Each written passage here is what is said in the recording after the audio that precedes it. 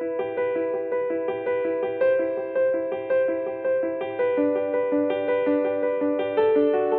Powerback time on the Gutsy Podcast. Each week we bring you 5 minutes of condensed inspiration to reclaim the courage and momentum you've given away.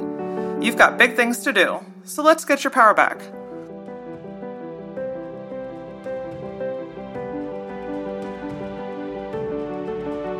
Let's face it, inspiration doesn't exactly always show up when you want it to be there. On this week's Powerback, we're talking all about how to find inspiration when motivation is completely absent.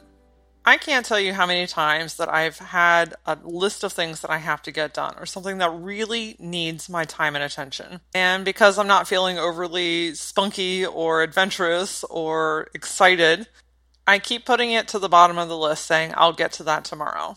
And then lo and behold, it comes to the 11th hour where I really just don't have any more time to spare on it. Therefore, I have to get it done.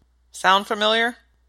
There is this cycle of needing to get things done, but just because you're not feeling inspired, we don't start them, even though that they're important to us. Like, how many times have you been super jazzed up about an idea that you had, and a few hours or days went by, and now it's come down to actually executing the thing, and you've just lost your steam, your mojo. It's as if the steam from the engine has been completely depleted. Doesn't mean that the idea is any less awesome. It just means that your energy has shifted since then. And then there are those other tasks, the things that really need our attention, but we just don't want to do them because, let's face it, they're not fun. This might include making phone calls that you don't want to make, or going down through some actionable items that are tedious, going through that mountain of papers that sit behind you on your desk. These things may not be fun, and certainly it's not easy to find motivation to knock these things out when it's not something that you're excited about.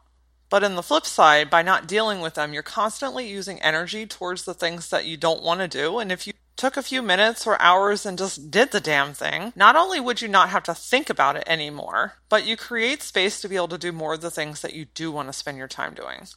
But that brings me back to what happens if you have things that you do want to do, but you're just not feeling overly inspired and don't have the momentum to actually get those things started.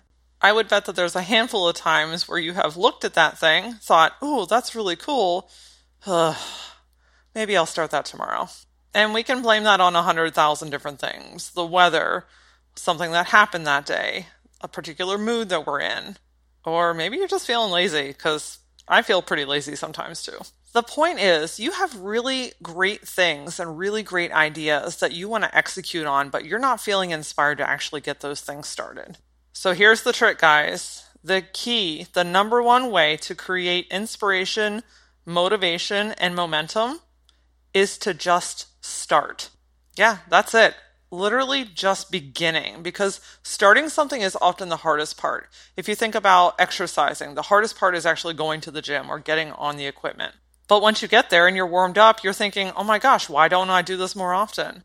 Or let's say you've been wanting to start a blog and you were really excited about it and had a lot of energy and momentum around it, but then life got in the way and you're finding it difficult to build that momentum back up. I want you to open your computer or get a notepad and just start writing. We often get wrapped up in the details, the how, the mechanics, the technology, who's going to help me, how I don't know how to do this portion. If you how your idea to death, you're going to kill all motivation quicker than just about anything. Even if you're not feeling like you can start something or you feel like you're inspired and have all these great ideas, if you just simply start putting action behind it, most of the time your brain is going to kick on. It's like a warm-up session. I like to think of your brain kind of like honey. When it's not being used and it's just kind of tucked away, it is more dense and it's much slower. But if you give it a little bit of heat, it becomes a lot more pliable and it's way easier to use. Same concept here with your ideas. If you're not feeling inspired to do something, but you know that it needs done, by starting, you take your brain from that kind of solid, hard to use stage and turn it into a very fluid, open-flowing space where you can actually start to feel productive towards your goals. This week, I want you to take your power back by doing one thing that you don't feel inspired to do, but you know that you need to do. Create a space that allows you to spend some time on this. Maybe it's in your office, maybe there's a coffee shop you love to go to, maybe it's a separate room or completely away from everything. Go somewhere where there are no distractions, because honestly, distractions are one of the biggest inspiration killers. Once you have momentum, it takes your brain 20 minutes to get back into the groove of things after you have been distracted. So every time you stop to answer a question or look at your phone or scroll through Instagram, you're killing the creative, inspirational momentum that you have created. And every time you go back to it, it's like you're starting all over again. And that's where that cycle begins. I have to do something. I feel energized to do it. I'm going to work on it. If something happens, now I don't feel like doing it. And then it goes into the inevitable to-do pile. This week, I just want you to focus on doing one thing that you know that you need to do, that you were once inspired to do, but have lost the steam behind it. I want you to put pencil down to the paper, and I want you to put action behind it and see how quickly your motivation returns. Join me on next week's podcast as I spill the beans on the top 5 biggest business mistakes that I've made and how you can prevent making those same ones. Until then, follow the Gutsy Podcast on Facebook and Instagram, and follow me personally on Instagram @thatlauraora. See you next time.